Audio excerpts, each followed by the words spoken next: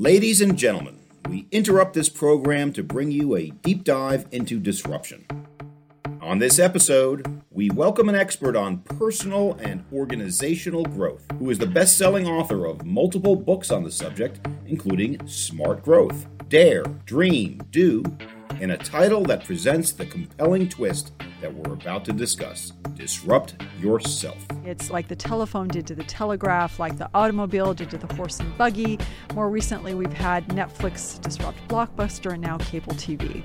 Well, when you disrupt yourself, or what I call personal disruption, it's when you take all those ideas and you apply them to you. That's Whitney Johnson, who began her career as a secretary on Wall Street until she, disrupted herself in ways she'll share. She became a broker and ultimately a best-selling author, leadership coach, and keynote speaker. We caught up with Whitney at this year's CBRE Global Workplace Solutions Institute Conference in Scottsdale, Arizona, where she was a featured guest. Coming up, a discussion of disruption across the business world and for personal growth. I'm Spencer Levy, and that's right now on The Weekly Take. Welcome to The Weekly Take, and this week we have Whitney Johnson. So Whitney, thank you for joining us here today. Spencer, thank you for having me. I'm delighted to have you. For the benefit of our listeners, just tell them who you are and what you do. I am the CEO and co-founder of a company called Disruption Advisors, and what we do is we work with organizations that want to grow, and we believe that you start by growing your people because companies don't disrupt, people do. Let's talk about disrupting yourself, and that's the book that I'm holding right here, Master Relentless Change and Speed Up Your Learning Curve. Tell us what disrupt yourself means. Well, for those who aren't familiar, disruption is a term of art that was coined by Clayton Christensen at Harvard Business School, and it was the idea of a silly little thing that takes over the world. So when you are disrupting, it's like the telephone did to the telegraph, like the automobile did to the horse and buggy. More recently, we've had Netflix disrupt Blockbuster and now cable TV. Well, when you disrupt yourself, or what I call personal disruption, it's when you take all those ideas and you apply them to you. The big difference, though, with personal disruption is that you're Netflix and you're Blockbuster. You're the telephone and you're the telegraph. You're the silly little thing and you're the big Goliath that David is disrupting because you are disrupting you. And so that's the difference between disruption in products and services and disrupting yourself. Now, disrupting yourself can come in small ways. It can come in very large ways. I remember early on in my career, I made a switch. I switched from being an attorney to becoming an investment banker. And while it worked out well in the end, it was really, really scary when I did it, because I had to do it and take a step back to do it. But it was maybe the best thing professionally I ever did. Is that a concept that resonates with you when you talk about disrupting yourself? Oh, yeah. So you make a really good point, Spencer. There's kind of the big D disruption, the personal disruption that you just described. You can disrupt yourself and make a massive career change. And that's one kind of disruption that we talk about. Another kind that I think is equally, if not more important, is the little d disruption. So that's the ability when you are faced with all sorts of industry disruption, whether it is figuring out how to deal with cost pressures, deal with hybrid work, deal with carbon reduction commitments. It's the little d disruption, those small things that you do every day in order to be able to act and be an actor, to be agentic and deal with that disruption. I guess the big disruption is switching careers, but everybody has a little bit of disruption every day when they're trying to make a change for the better, whether it be on sustainability matters, as you mentioned, whether it be on cost reduction matters. But even in those instances, it takes a little bit of courage to change the way you're doing things. And so how do you get people to get over that hump of you're better off disrupting yourself than somebody else disrupting you? You're kind of asking two questions. So let me answer the big question and the small question. Sure. So the big question is, you're in a job and you have this experience of, you know what, I think I've learned everything that I can learn in this job, or I've contributed to my team in every way that I think I can contribute to my team. I'm starting to feel a little bit bored. I'm starting to feel a little bit demotivated. If I try to stay there and I'm not growing and I'm stagnating, then I am at risk of getting disrupted. I'm at risk of losing my job because they're going to say, you're not really delivering the way you were. And so in that instance, you are in a much better position of making the decision, what am I going to do here? I'm either going to jump to and do something new, or I'm going to figure out a way to make this not, it's a summit, but not the summit. I'm going to figure out a way to re-engage. And in that sense, I am disrupting myself, either doing something new or finding a way to re-engage. But then you also started to open the door to the smaller disruptions. And there can be something as simple as, you know what, this morning I had a conversation with one of my children, and I wasn't really paying attention to them very well. I think I want to do a do-over because I want to have a better relationship with my children. And so tomorrow, or even this evening, I'm going to pay attention to them when they're talking to me as opposed to checking my phone. That's a little de-disruption. It doesn't seem like a very big thing, but over time, if every day now for the next year or 2 years, I pay attention for 10 minutes to my child instead of checking my phone, over time, that aggregates to a massive disruption in the sense that I have a good relationship with my child. This actually comes right out of your book, talking about the personal and the professional, and the concept of disruption applies to both, but you're the same person. At home, you're the same person in the office. How do you bring the two together?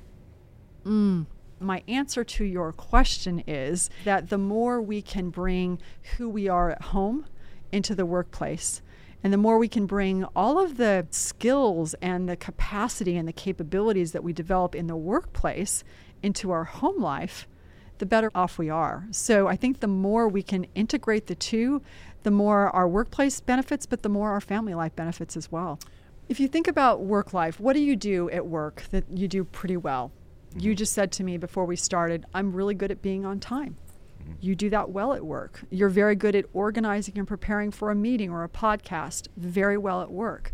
Well, what if we also bring that home? We're on time for dinner, for example, not 15 minutes later like I frequently do. Or we're very good at organizing our family meetings or vacations or outings or whatever. And I think by the same token, we can bring that sense of humanity and compassion and caring that we exhibit for the family members that we love. If we can bring that sense of deep love and knowing and seeing people and that they matter into the workplace, then our workplaces will become more humane. People will be seen and they will feel a greater sense of agency and capacity because we're aware of who they really are. Well, it's interesting within the book Disrupt Yourself. There's 100 examples here, but I'm just going to use this one example. Where you were talking about the former head of the Commodities Futures Trading Commission, and she was trying to regulate derivatives. And it was a great idea because look what happened to derivatives during the global financial crisis. But she got tremendous pushback from some very big names in the finance world, Alan Greenspan and others. But the comment here is from Arthur Levitt, another legend in the business, quote, "If she just would have gotten to know us, maybe it would have gone a different way." So these are some of the legends of finance. This is a disruptor with a great idea, and she wasn't able to implement it because she wasn't able to connect in the right way with the influencers. Tell me about that. Every time you disrupt yourself or want to disrupt yourself, you are by definition requiring the people around you to disrupt themselves. And we don't like change, especially when other people are trying to foist it upon us. And so I think you raise a really important point, is that when you decide that you want to do something differently, and we're going to talk in a minute about the S-curve of learning, you're jumping to do something new because you're inviting someone else to do something new. You need to de-risk it for them as well. You need to make it safe. You need to make it feel like, this sounds interesting, this sounds exciting, this doesn't seem scary. In fact, maybe let's do it together. The more we can recognize my disruption precipitates your disruption and make it so that it feels safe for them to disrupt themselves, and that goes back to the Brooksley Born example, is could she have made it safer for them to do something different? Right. So when you're disrupting, you can't just think individually. You have to think collectively, because ultimately, if you're within any organization, it is not a one-person team. It is a team, and getting that team to buy in is, generally speaking, if not in all cases, the pathway to success. But since you brought up the S-curve, I love the S-curve concept, and I think what you were referring to for your S-curve is that's how people learn new skills or disrupt themselves. In the beginning, they learn a ton, and then it flattens out. But tell me in your words, what is the S-curve, and why is it important for disruption? Yeah. Humans are wired to grow. Growth is our default setting. We want to grow, but we don't always know how. We don't know what it looks like. We don't know what it feels like. And so what we have done at Disruption Advisors is we have come up with a map of what growth looks and feels like, and we call it the S-curve of learning. It's very simple. It's very visual. Now, you might be somewhat familiar with it. The S-curve itself was popularized by Everett Rogers back in the 1960s, and he used it to help us understand how groups change over time. And then we used it at the Disruptive Innovation Fund that I co-founded with Clay Christensen in our investing. But the aha that I then had was that this S-curve could also help us understand how we learn and how we grow. So every time you do something new or start something new, you are at the launch point of that S-curve. So it is flat. Now, what's interesting about that launch point is that your brain is running a predictive model. You have lots of predictions about what it will take to go from the bottom to the top of that curve, and most of those predictions are inaccurate. So dopamine, the chemical messenger of delight, it drops. And you feel overwhelmed, discouraged, frustrated. Why did I decide to do this? I thought it was a good idea. Now it's not. And it's not that growth isn't happening. It is, but it feels slow, which makes it hard to start something new. Then there's the next part of that curve, which is the sweet spot. You put in the effort. The model is increasingly accurate. Your dopamine spikes. You feel exhilarated. Growth's not only fast, it feels fast, which is why it's easy to keep going. And then you get to mastery, that part where you level off. This is the place where the model works, but now you're not getting very much dopamine because you're no longer learning. So now you have this dilemma, because on the one hand, you like being on top of the curve. You liked being a lawyer. You were really good at it, master of all you survey. But because your brain needs more dopamine, because learning is the oxygen of human growth, because if you're not growing, you're stagnating, you have to keep climbing. You have to jump to a new curve. And so now you understand this is a model for what growth looks like. It helps me understand why I can be really good at something and no longer keep doing it.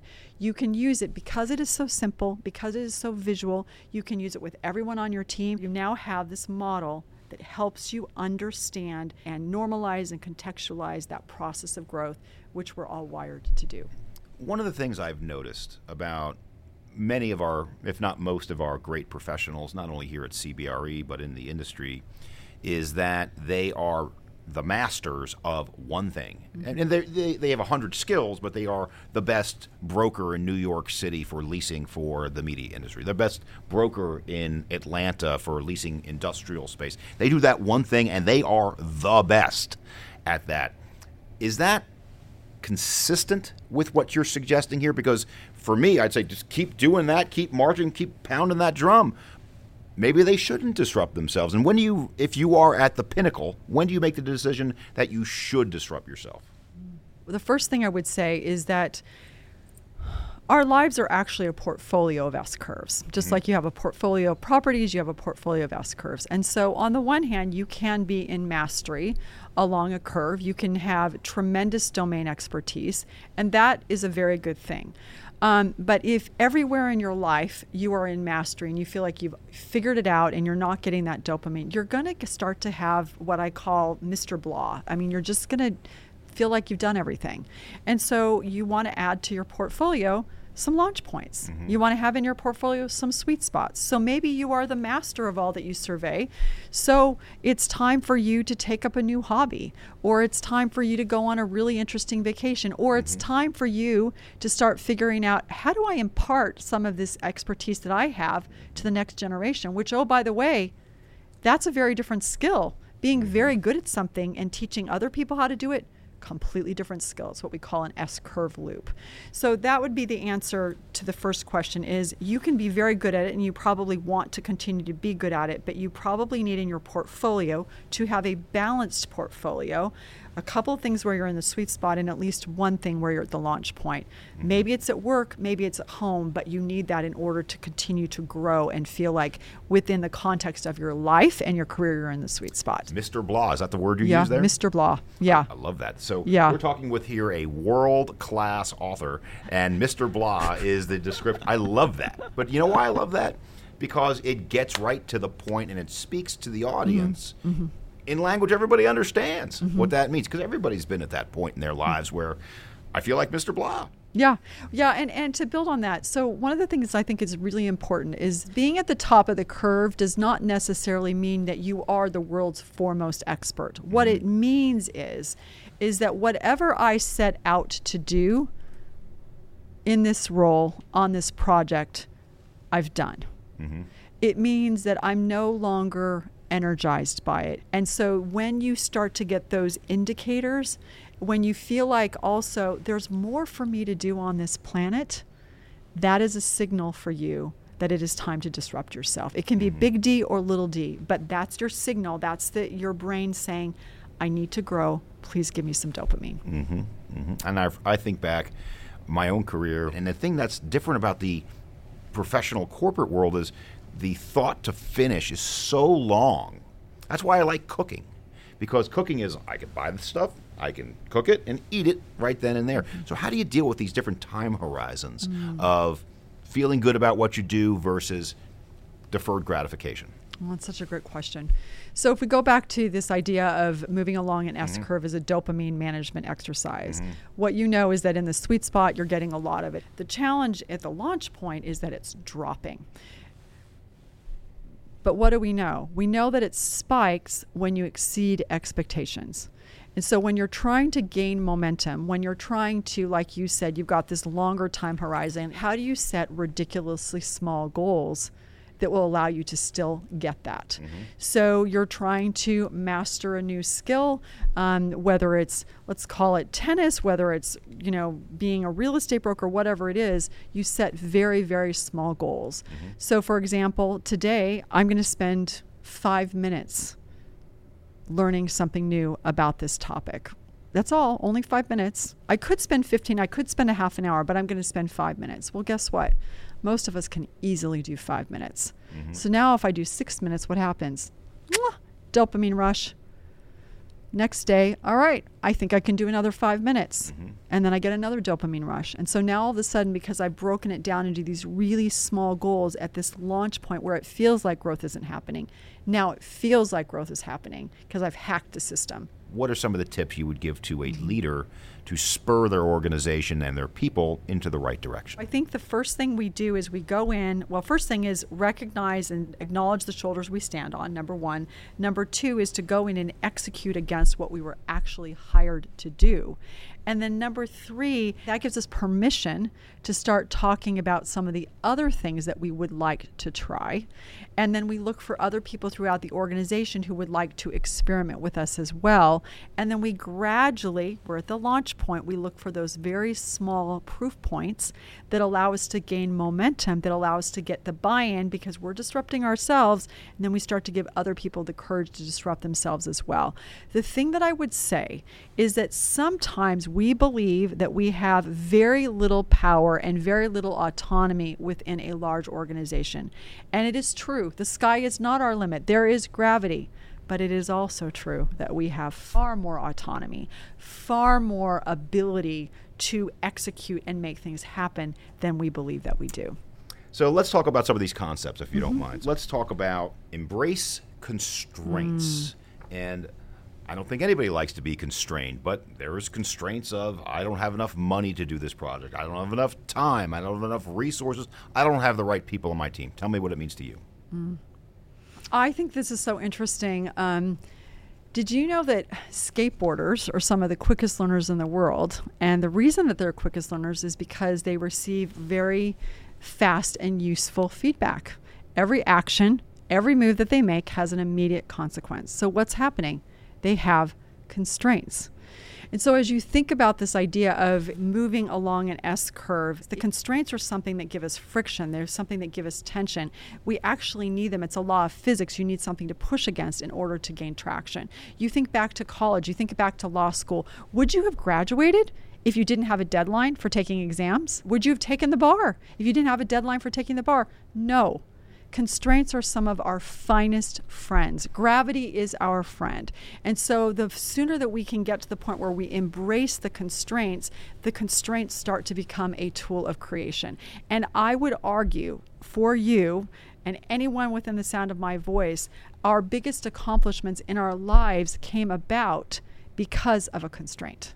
You know, it's interesting you use the word gravity because, you know what I was thinking about while you were giving that description, Whitney, was the movie WALL-E. In the movie WALL-E, by the way, it's a cartoon, but in that movie they had no gravity in the ship, and everybody became Mr. or Ms. Blah.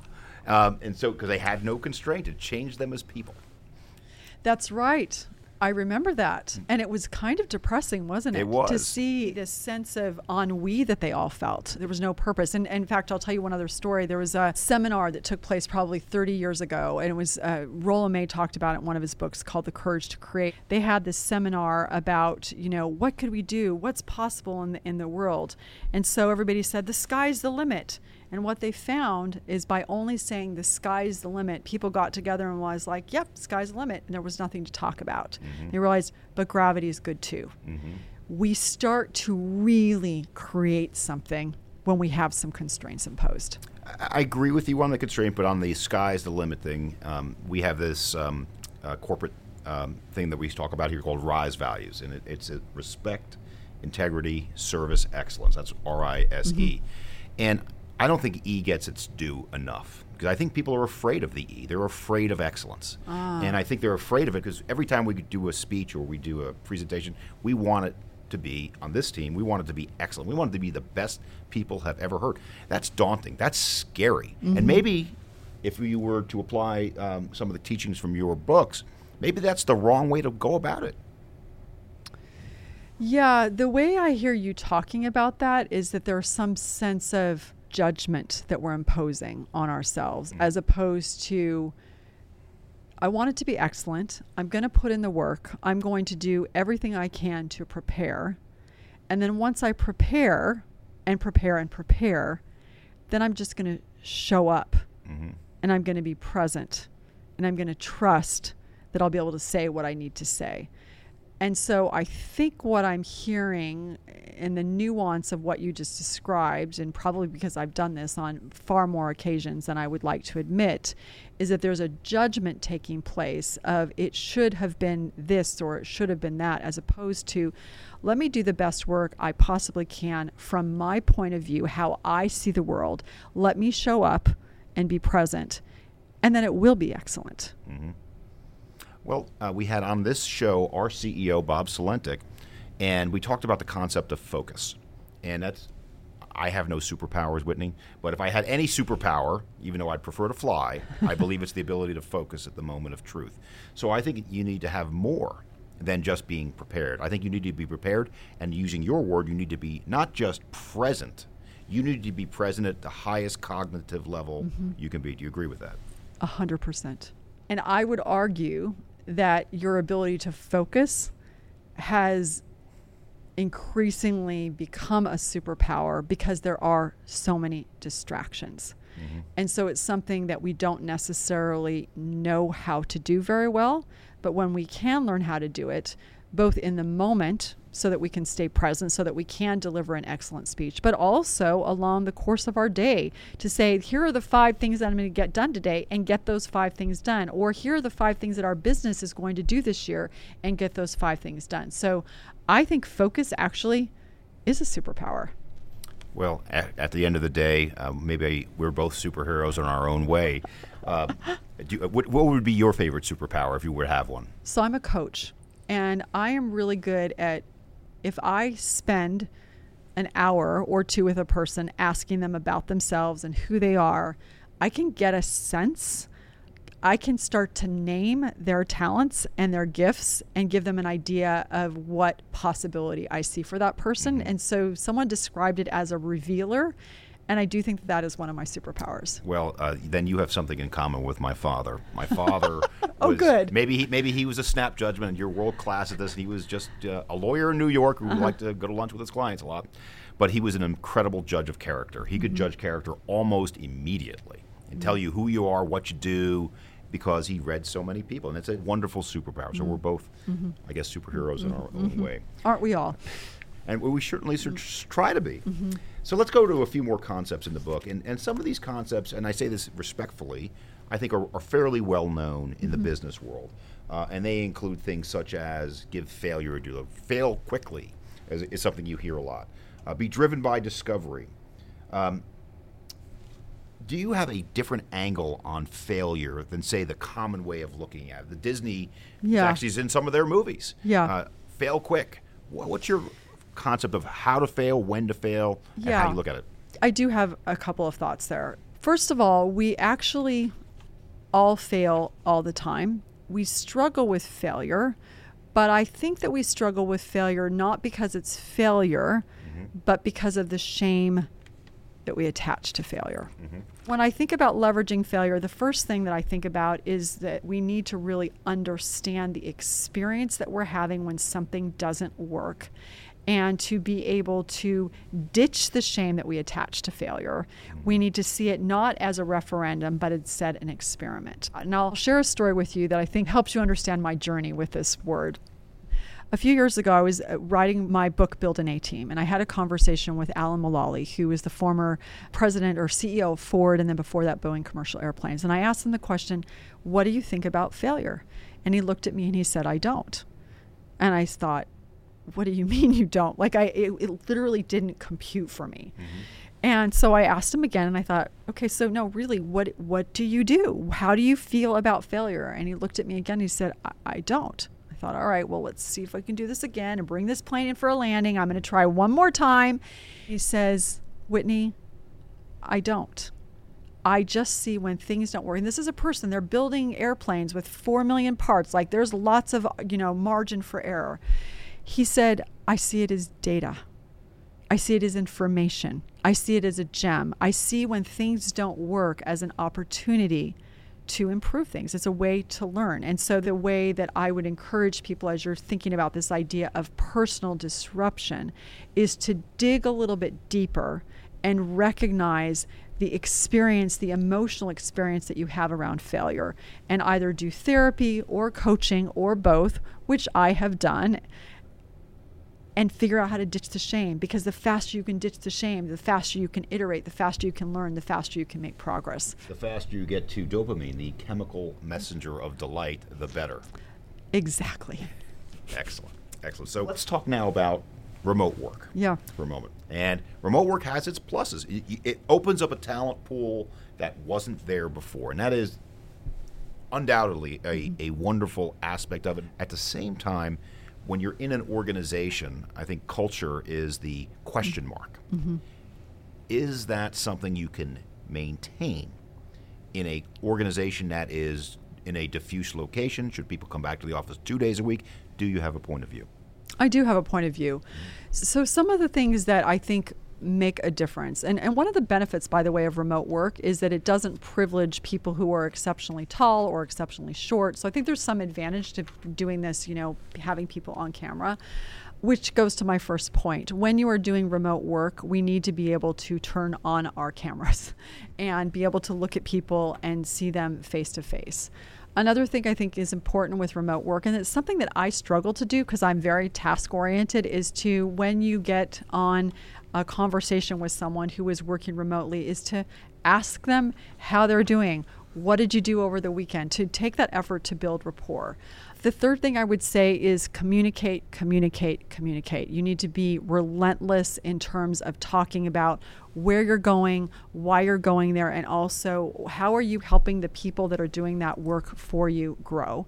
And then the fourth thing that I would say is, now that COVID is over, we do need to find ways for people to get together, but we need to be really intentional when they get together so that it becomes this special moment of people feeling connected to each other, wanting to help each other win, wanting to move up that S-curve together. So I think it absolutely can work.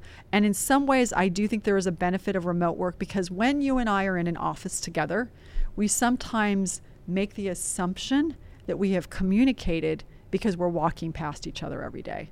When we're working remotely and we can't see each other, we don't make that assumption.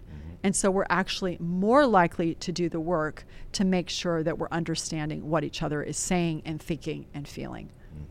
A couple more quotes from your books, and forgive me, I could speak for hours, but I'm just trying to get the highlights for our listeners. Building an A-team, building a high-performing team culture, build on people's individual strengths. So I'm going to make a statement. When I'm trying to build a team, I would rather have a smaller team of highly motivated folks than adding another person that might not share that point of view. What's your point of view? Agreed. I mean, it's something that we are spending a lot of time on our team of, when we bring someone in from the outside, making sure everybody has an opportunity to be able to interview them and make sure that they're not only capable, but they also are going to be able to work together. And what we have found is that when we bring people in and they aren't able to work together, we don't get anything done. Things stall out because in order for, there's this wonderful quote from Scott Miller, who was formerly the CMO at Franklin Covey, and he says, it's not the people, it's the relationship between the people that is your company's most valuable asset. So last question, and then we'll wrap up. We talked a lot about the individual and their career and contributing to the team. In very basic terms, what would you say are the attributes of a great leader? I love how you asked that question as the last question. Should have been the first question. Yeah, it should have been the first question, but then we would have spent the entire time on that question. I would say a great leader has the moral authority to lead. So a great leader says, do what I do, watch what I do, number one. And number two, a great leader is a person who not only is absolutely determined to move forward, to be willing to disrupt themselves, both big D and little d, but they make it possible for other people to grow. I remember a few years ago, I was having this conversation, one of the very first podcasts that I did with a leader, and he said, one of my proudest moments is when I look back and I see where all the people are that used to work with me or for me are today. And I think that's what makes a great leader, is that when you can look at the people around you, and when it was time for them to jump to a new S-curve, you graciously made it possible, sad though you were, because you knew it was time for them to continue to grow. And that to me is, you walk your talk, but then you allow other people to walk and grow as well. Well, I can't think of a better way to end it, and I just want to thank Whitney Johnson, the CEO of Disruption Advisors, author of half a dozen fantastic books that we could have spoken about for days. Thank you so much for joining the Weekly Take. Spencer, thanks for having me. For more ideas and information that might disrupt your way of thinking, check out Whitney Johnson's books and also visit our website, cbre.com/theweeklytake. You'll find related content and more about what's coming up on our show. Next week, we continue to follow this theme of disruption, and we follow the money too, with an episode about the evolution of capital raising. We'll explore how real estate funds have changed over the years and may continue to change in the economic conditions of our time. Meanwhile, don't forget to share this show, as well as subscribe, rate, and review the Weekly Take wherever you listen. Thanks for joining us. I'm Spencer Levy. Be smart, be safe, be well.